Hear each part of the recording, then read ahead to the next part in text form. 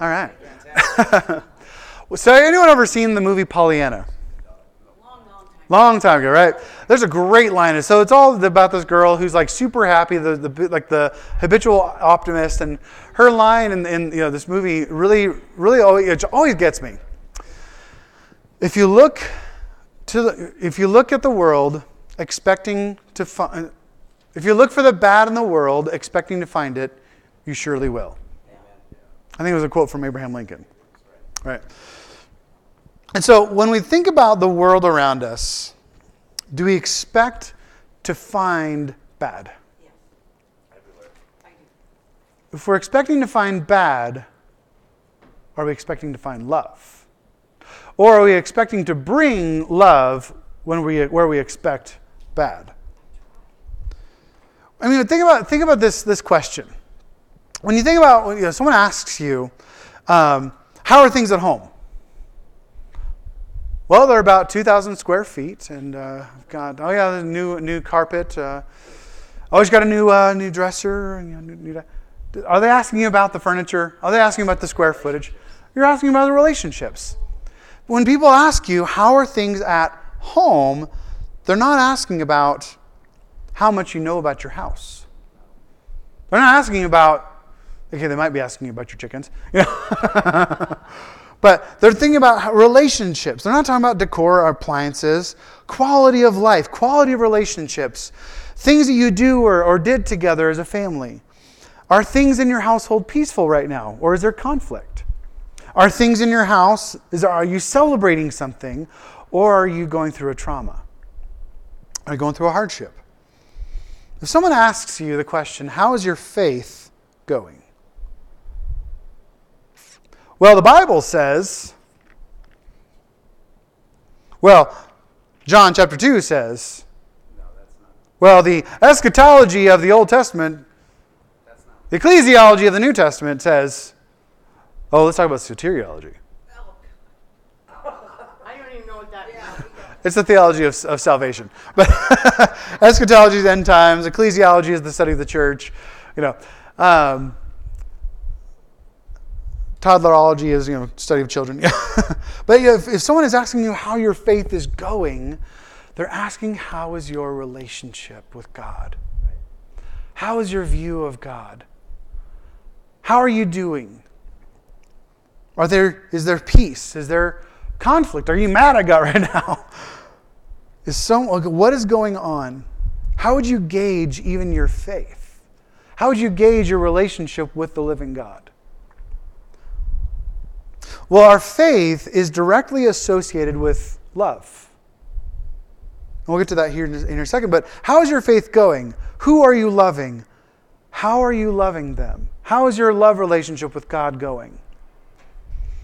Because there's a few different ways I want to talk about this, and it's posed in the form of questions. There's 3 questions. They're very similar, but one word is different. So the first way I want to ask this question is, how do you love people? Take a gander into the way that you love people.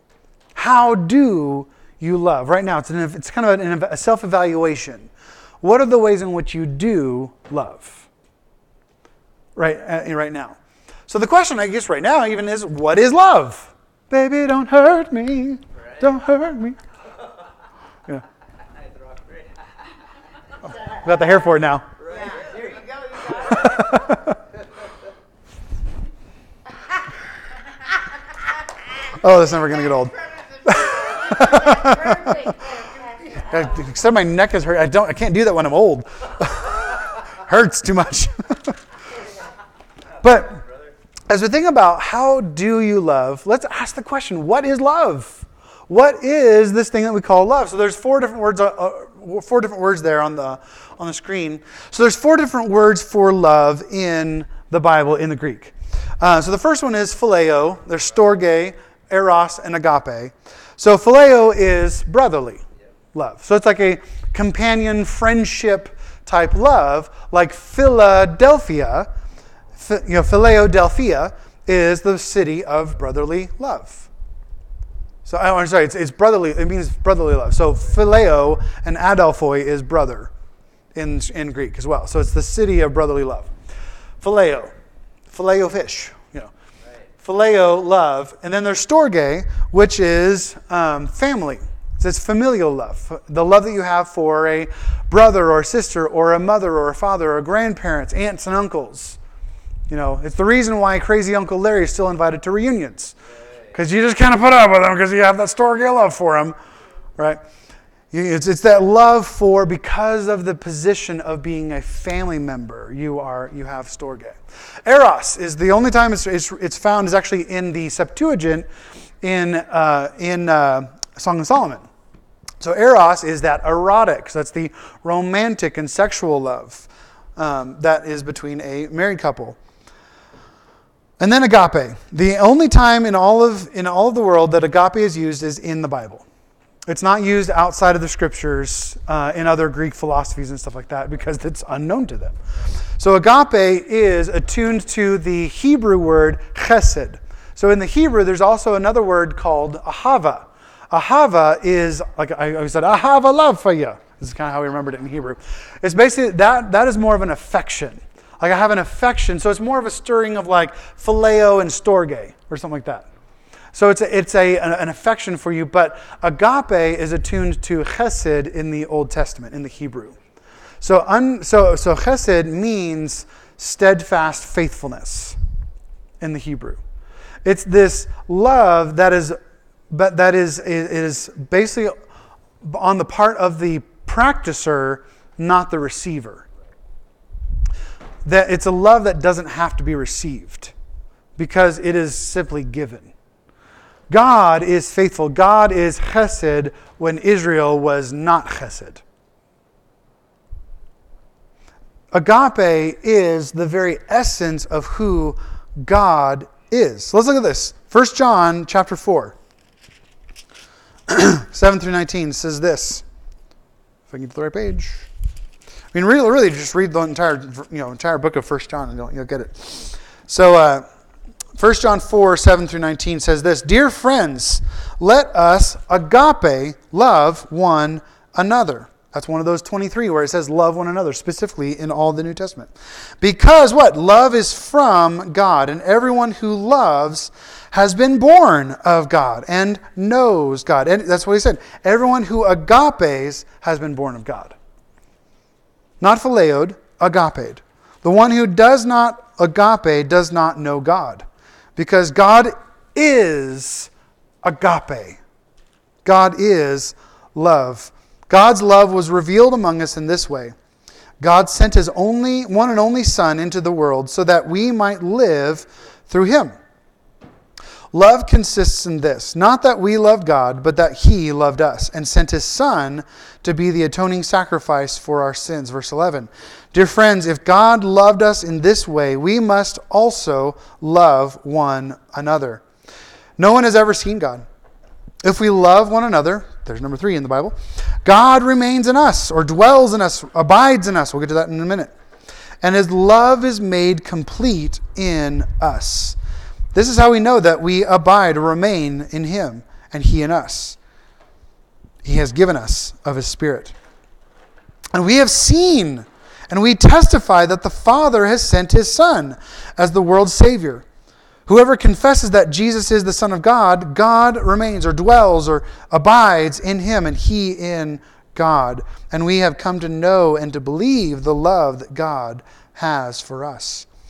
There it is again. God is agape. God is love. And the one who remains in love remains in God. And God remains or dwells or abides in him. In this, love is made complete with us, so that we may have confidence in the day of judgment. Because as he is, so also are we in this world. There is no fear in love. Instead, perfect love drives out fear, because fear involves punishment. So the one who fears is not complete in love. We love because he first loved us. If anyone says, I love God, and yet hates his brother, he is a liar. For the person who does not love his brother or sister whom he has not seen cannot love God whom he has not seen. And we have this command from him. The one who loves God must also love his brother and sister. I know I read a couple more verses, but Agape. Chesed. That's why unconditional is associated with agape. Because it all depends on God. God has chosen to love. He loved first because love is who He is. If God ceased to be chesed, He would cease to be God. Because God is so much chesed that chesed is who God is. It's the very essence of God's nature and character. That if He ceased to be, if He ceased to love, He would cease to be God. Because it said there twice, God is agape. God is love. He is steadfast faithfulness. He is steadfast devotion. You never have to question if God loves you. It oftentimes is helpful to be reminded, though. We do question it sometimes. I've said this a few times, but here it is. Think about it. Rest in this. Close your eyes. And imagine God singing this over you. I love you. I love you. God is singing that over you. Do you ever imagine that? God sings over you. Oh, yes, I do.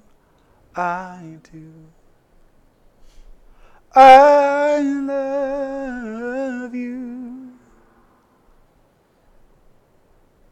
I love you. Receive that from God this morning. That God loves you.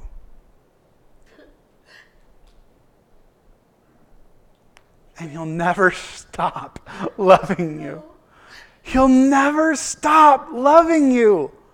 Why? Because He chose to. You can't ruin it. You can't spoil it. You can't disappoint Him. You can't stop Him loving you. How awesome is that? It's so good. God loves. I want to revisit one of my favorite stories that we've been through these last couple of years in Luke. To remember this beautifulness of the beautifulness of this. While He was in one of the towns, a man was there who had leprosy all over him. He saw Jesus, fell down and begged Him, "Lord, if you are willing, you can make me clean." Reaching out His hand, Jesus touched him, saying, "I am willing. Be made clean." And immediately the leprosy left him.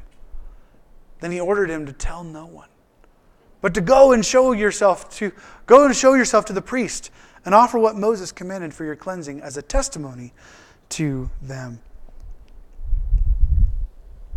Now remember, just to kind of give a little bit of background here, that leprosy was horrible. I mean, so this is kind of a junk drawer of different skin diseases. So it could be like flakes, it could be boils, it could be whatever. It's maybe not traditional, necessarily what we would refer to as Hansen's disease today, like typical 21st century leprosy, but somewhere attuned to that, where basically he was unclean. He couldn't touch people, people couldn't touch him. In fact, he couldn't even live in the town. He had to be outside. And if he ever even came close to town or came through town, he'd have to yell out, "Unclean coming, unclean coming," taking upon himself the identity of dirty, less than, unlovable, untouchable.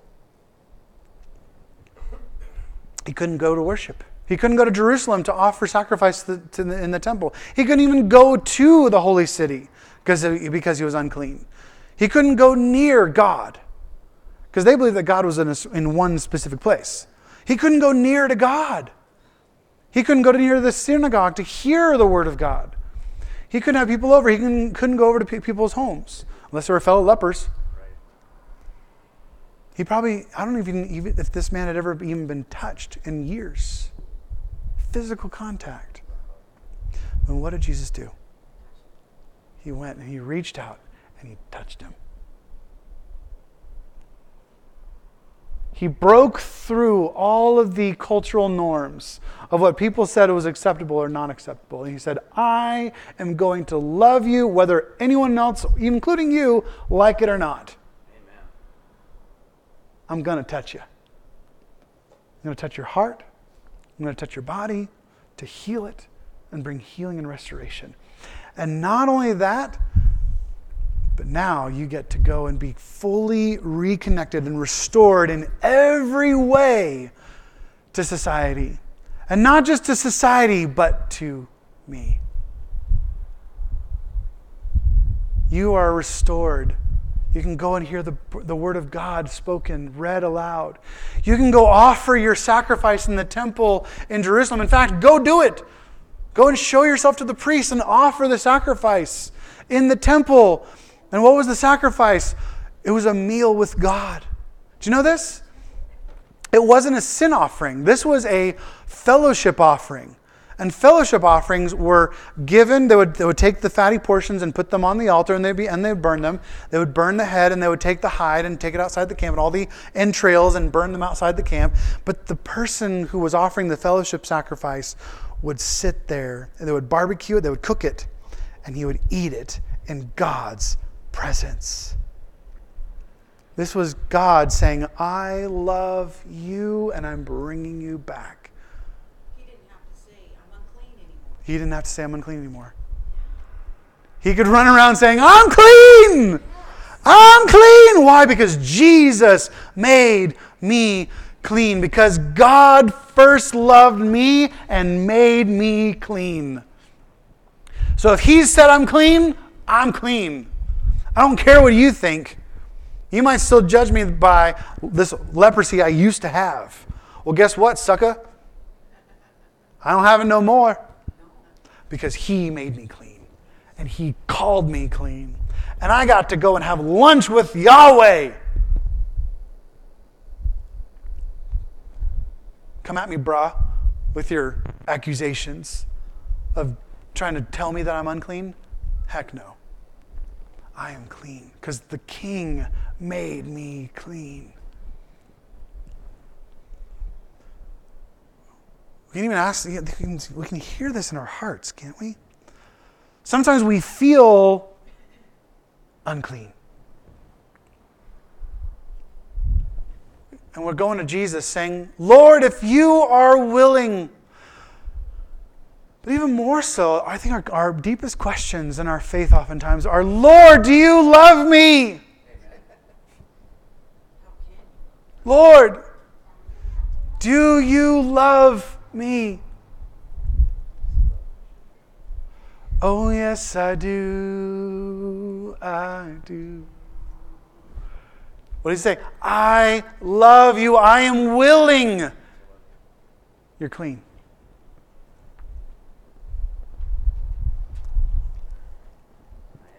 And oftentimes these unclean diseases like leprosy are often associated with sin. The culture back then associated them like, well, you deserved it because you did such and such. Maybe this was actually an STD. This was like maybe they're in monkeypox because he went and had gay sex. And so this man incurred God's judgment through a disease. But Jesus is saying, I love you. I am willing. You are clean. You are forgiven. Be restored.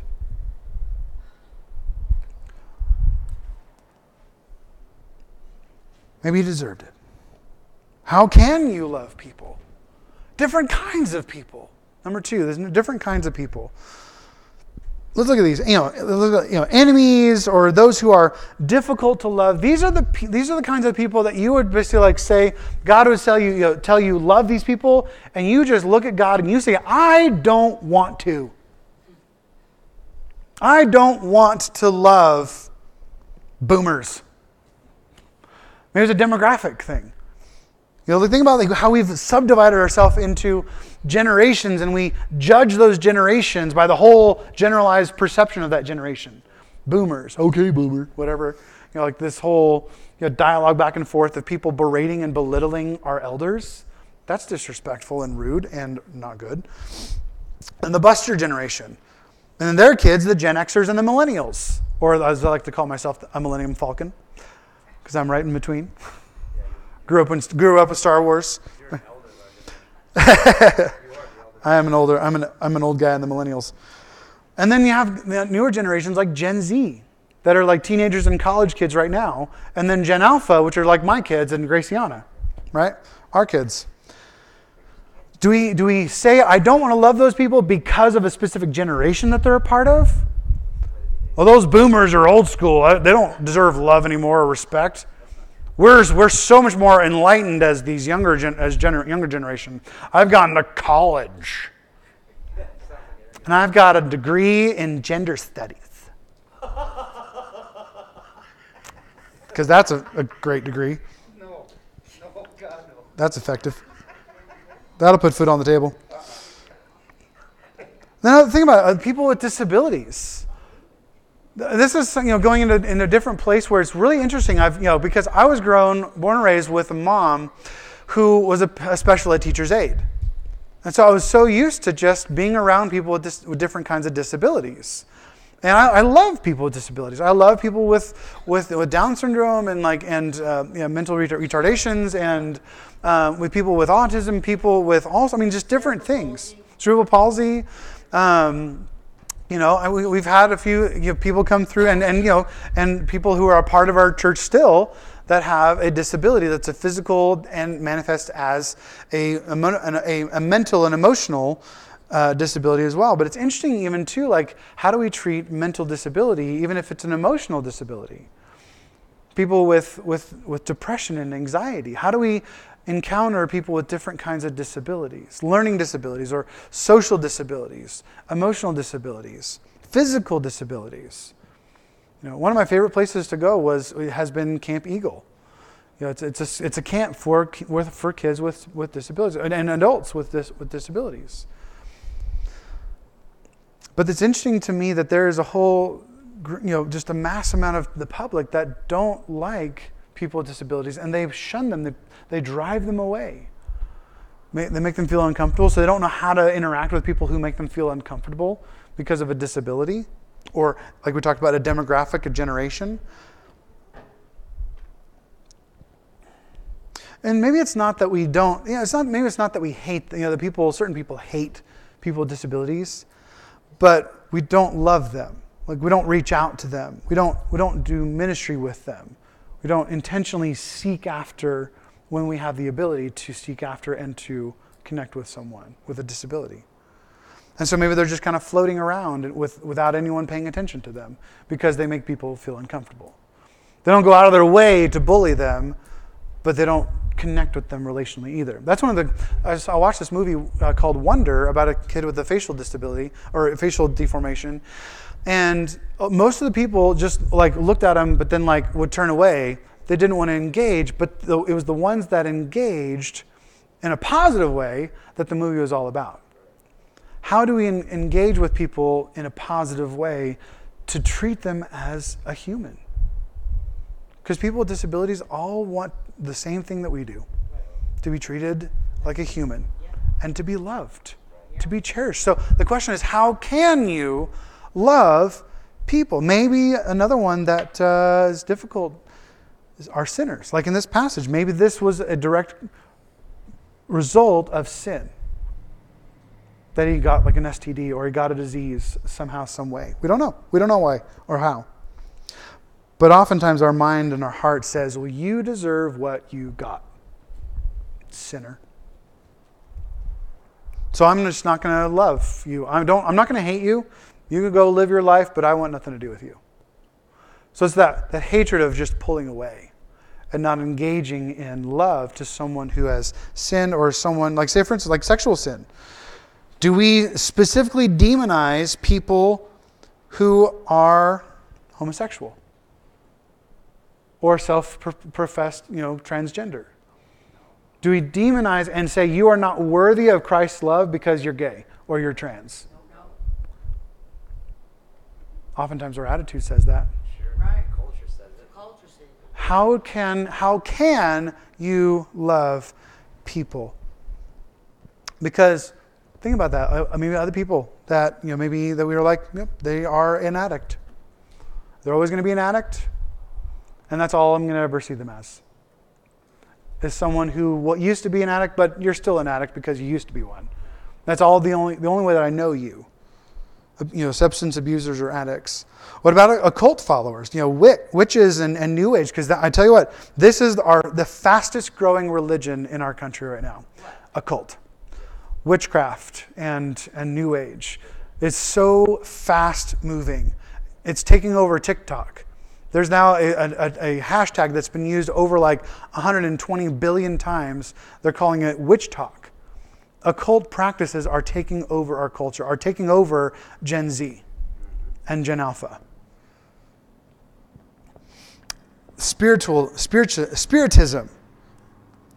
Think about other people who struggle with sin, like greedy people, corrupt politicians and and judges. Maybe we just simply view poor people negatively. They're leeches on society. Fill in the blank. What is a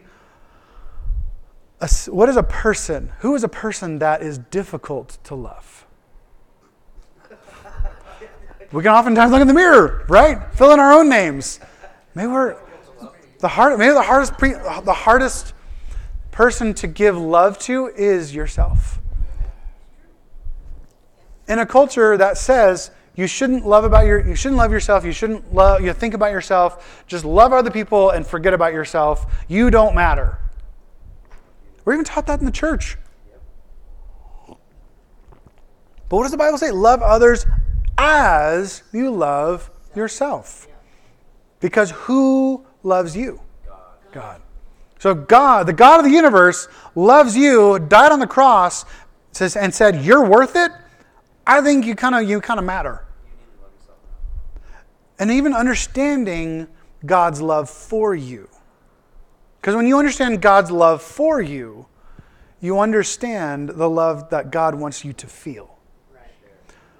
I would hate for my wife to never feel loved by me because she refuses it. Right? Oh, I'm just your wife. I'm just doing my wifely duty. I'm just doing my motherly duty. Versus like, no, I want you to know that I love you. Oh, yeah, it's not about me. Shut your face. It is about you. I love you. That's what God is saying to you. Shut your face. It's about you. I love you. You're my person. I died for you. You're my glue. I love how when my wife talks about, because sometimes I'll just be like, I'll do something wrong. I'm like, oh, Alan, you're such an idiot. God. And my wife looks at me, she's like, stop talking about my husband that way. Right. And I'm like, oh. Yes, ma'am. Thanks for the reminder. Where is she? They're at camp. She's at camp. Oh, she's at camp. So the question is, how can you love people who are difficult for you to feel anything besides judgment, disdain, or apathy for? So the first question is, how do you currently? This one is, how can you? The potentiality. How can you? Because it's possible. Through Christ, all things are possible, right? Amen. Now, third, getting your butt into gear. How will you love people? Because the fruit of the Spirit is love and its many attributes. This takes practice. To love, how will you love? How will you put this into practice? This is where the rubber meets the road. This is where the work comes, right? You have to work out your love muscles, even if it's like little things at a time. I'm going to talk to someone new today at work that I haven't before, someone that maybe looking at different people and taking an awareness, an evaluation of looking at people like, have I thought badly about you or just not thought about you at all? And how can I think about you? And how can I maybe love you the way that Christ loves you? How can I think about you first the way that Christ thinks about you? And how do I love you? And sometimes that's not necessarily being in a friendship with them. You don't have to be friends with everyone. There's no Bible passage that says you must be friends with people. Right. If they're toxic, get them out of your life. Right. You can love them by getting you get away from them. Right.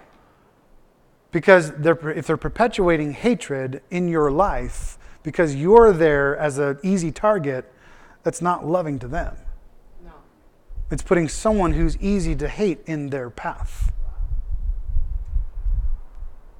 The fruit of the Spirit is love. I love how Galatians 22 puts this in the Passion Translation, because this is what modern theologians have been looking at in the context, is that it could actually very well be that the fruit of the Spirit is just love. Amen. And all the rest of them are descriptions of how they are played out. So it says this, but the fruit produced by the Holy Spirit within you is divine love in all its varied expressions. So these are all varied expressions of agape. Joy that overflows, peace that subdues, patience that endures, kindness in action, a life full of virtue, faith that prevails, gentleness of heart, and strength of spirit. That's the Passion Translation. And so the question is, the fruit of the Spirit, how will you love in all these varied expressions of joy, peace, patience, kindness, goodness, faithfulness, gentleness, and self-control? How do you love? How do you manifest agape in these different areas of your lives? Now, the fruit of the Spirit. So when it talks about this phrase in Scripture, the love your neighbor, Jesus quotes it from Leviticus chapter 19, verse 18. This is where that comes from. The two great commandments, right? Is love the Lord your God with all your mind, heart, soul, and strength, and love your neighbor as yourself. Well, it's interesting because the second one, love your neighbor as yourself, is the only one that's continually quoted in the New Testament.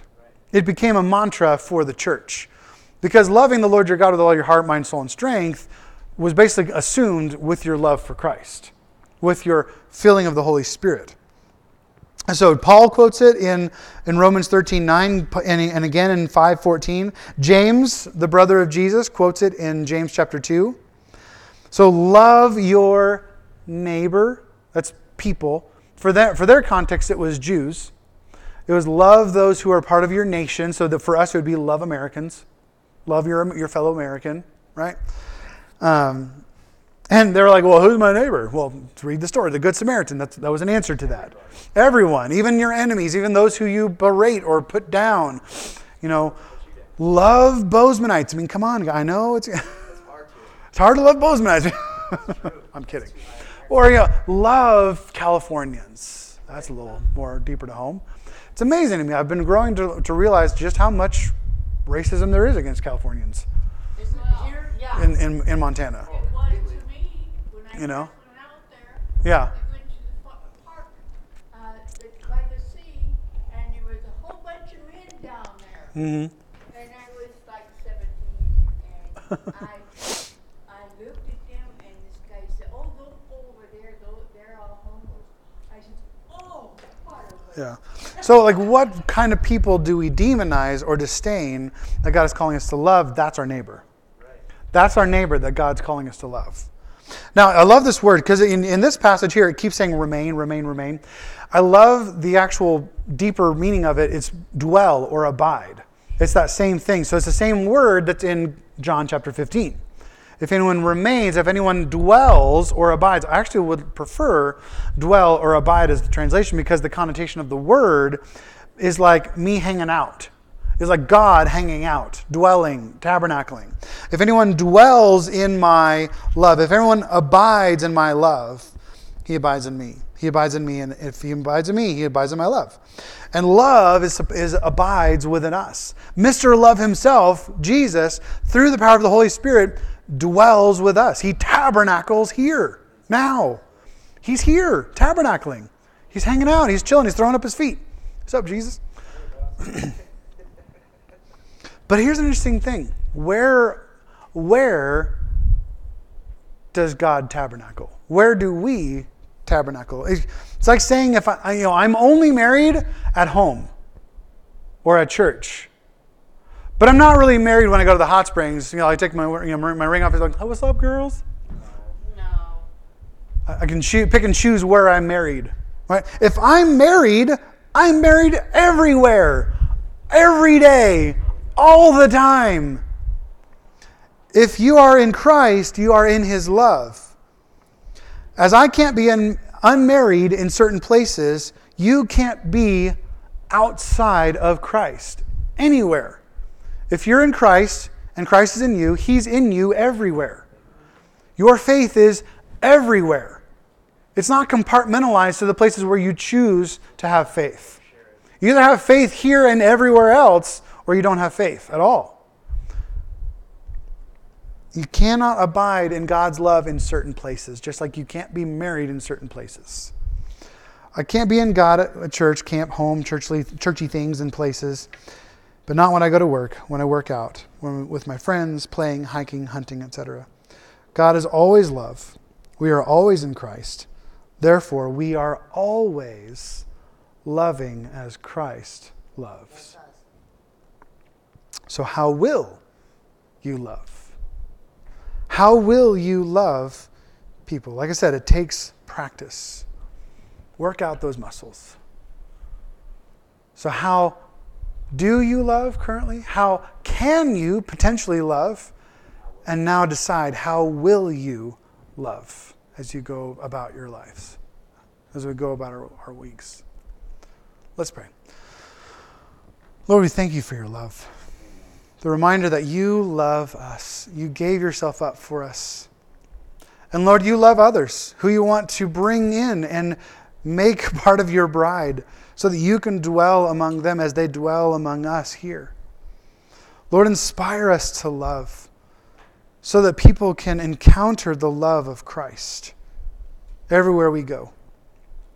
That we are always in your love and that your love is always in us. And you are always wanting to extend your love through us, in our lives and through our lives, Lord Jesus.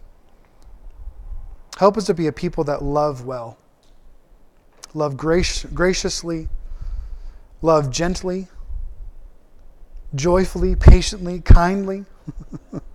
Lord, help us to see the fruit of the Spirit as love in all of its varied expressions. For in Jesus' name we pray all these things. Amen. Amen.